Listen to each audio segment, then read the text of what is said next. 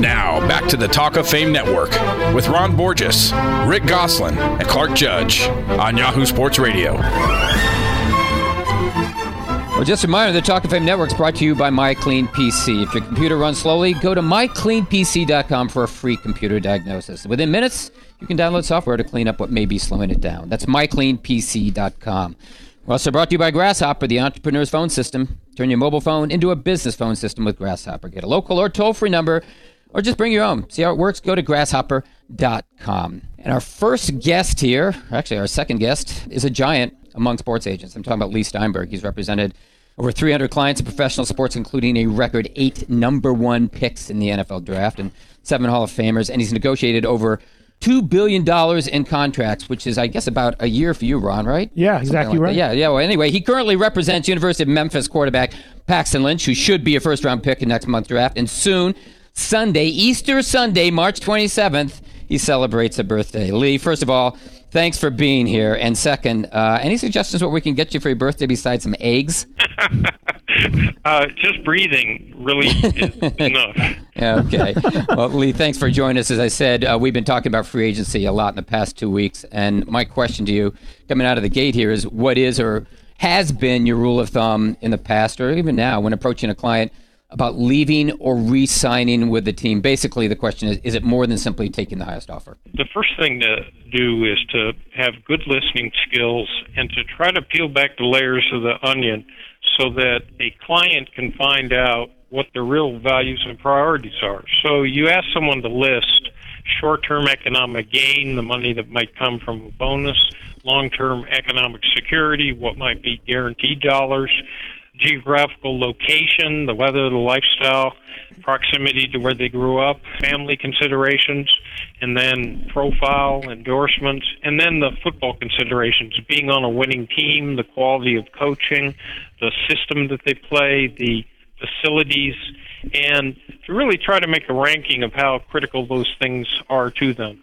So you'll remember Tim McDonald was one of the first free agents, and I asked him those questions. He said, I want to be with a winner because I haven't won here with the Arizona Cardinals at that point, and I desperately want to be closer to where my family lives in Fresno. So a number of teams come into the mix, and they're as far afield as Philadelphia and Atlanta and everything else, and then the San Francisco 49ers express interest. And he knows they're a winning team, and he knows that San Francisco is close to Fresno.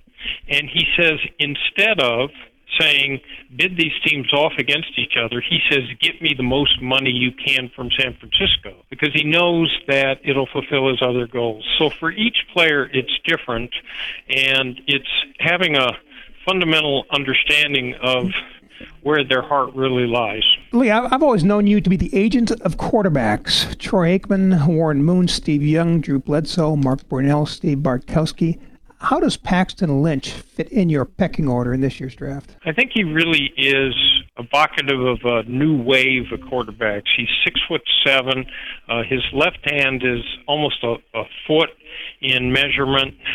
His right a little smaller. So he's going to put you in mind of a Cam Newton, Ben Roethlisberger, a little more athletic, but he's got the point of view, can make every basic throw, natural leader. And he has an uncanny athletic ability to escape the pocket, throw on the run. You would think you're looking at someone much smaller, can elongate his body on 3rd and 1 to get the first down. And he really is part of what we're seeing with the Cam Newton, with the Roethlisberger, big, strong, but with athleticism. And I think he has the highest upside of any of the quarterbacks in the draft. We mentioned earlier, of course, that your birthday is a Sunday, Easter Sunday, and that's a time of resurrection. And you've sort of had your own resurrection and been quite public about it, Lee. We go back a long time. I'm just wondering, how difficult was it to make the comeback that you've made in both in your business life and in your real life? Well, I had 35 pretty privileged years, dominating the NFL with 90 players and 60 first-round draft picks, 8 of whom were the first pick in the draft. And we're now actually up to 8 Hall of Fame players because Kevin Green made it, and had the good fortune to be involved with some sports-themed motion pictures like Jerry Maguire and help save teams. But in the 2000s, I lost my father to cancer, and my two children were diagnosed with retinitis pigmentosa that leads to blindness. I lost a home to mold, and then had problems in my marriage and got divorced, and I felt powerless. I just wanted to blot out the pain, chose the wrong path, and became self-destructive behind alcohol, and was in denial about it, and had a moment of a clarity or an epiphany where I realized, what excuse did I have? I don't have the last name Steinberg in Nazi Germany. I'm not a starving peasant in Darfur. I'm not crippled. I don't have anything wrong with my body. What excuse did I have? So I gave my practice to the younger agents, went off into sober living and said, look, if nothing else, I'm going to be sober and I'll be a good father, and anything else will be a blessing. So yesterday was my 6th sober birthday, and things have, we got funded 2 years ago to set up a new practice, and had a best-selling book, and we've had some exciting things happen in our sports practice, and it's all just a blessing. And all I would tell anyone out there, and the reason I've been public is just so something good could come out of it, is if you're struggling and you don't have any hope, there is help available, 12-step programs, unique fellowships, and don't lose hope. Your life can improve. 6 years, Lee, sounds like you've already gotten your birthday present. Congratulations on that. And I know, as Ron said, we've known you for a long time, and we're just delighted to have you back on the radar as a guy, and also just someone to talk to and a friend of ours. We're speaking with Lee Steinberg, who's the agent at Goosehead of quarterbacks on the Talk of Fame Network. And Lee, I want to get back to something you mentioned earlier, and that's about Paxton Lynch, who we said is a certain first-round pick. You think he has, you said, the highest upside of a quarterback in this draft. How high do you think he goes?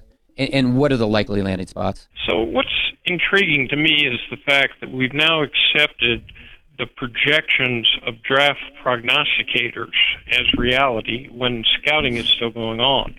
So there's a set of people who have sort of divined that Carson Wentz, goes to Cleveland and Jared Goff goes to San Francisco. I'd be really amazed if those two teams had already made those decisions. We have Pro Scouting Day coming up in April 6th. He'll have a chance to dazzle people through all the great throws, and then following that are the one-on-ones with different teams. So if you look at it, the two teams I mentioned have quarterback needs. Dallas does too, but I think Jerry Jones thinks that Tony Romo can play for 3 or 4 more years. He might be the only one who thinks that, but he does.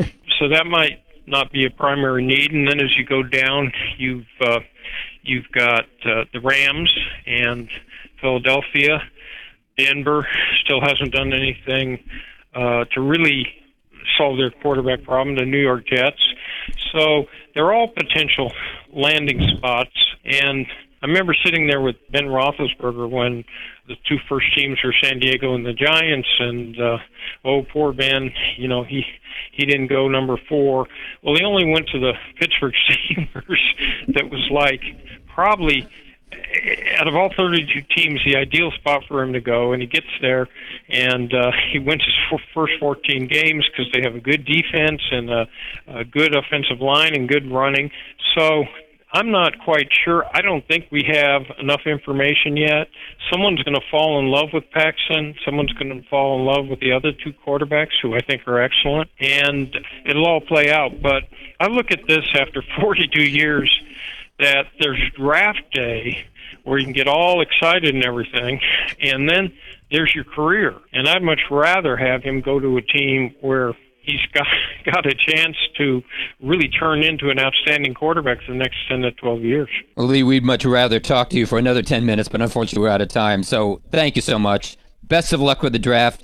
And you know what? On behalf of all of us, an early happy birthday to you. Thank you so much. I couldn't think of 3 more knowledgeable guys to do a show. The 3 amigos rock.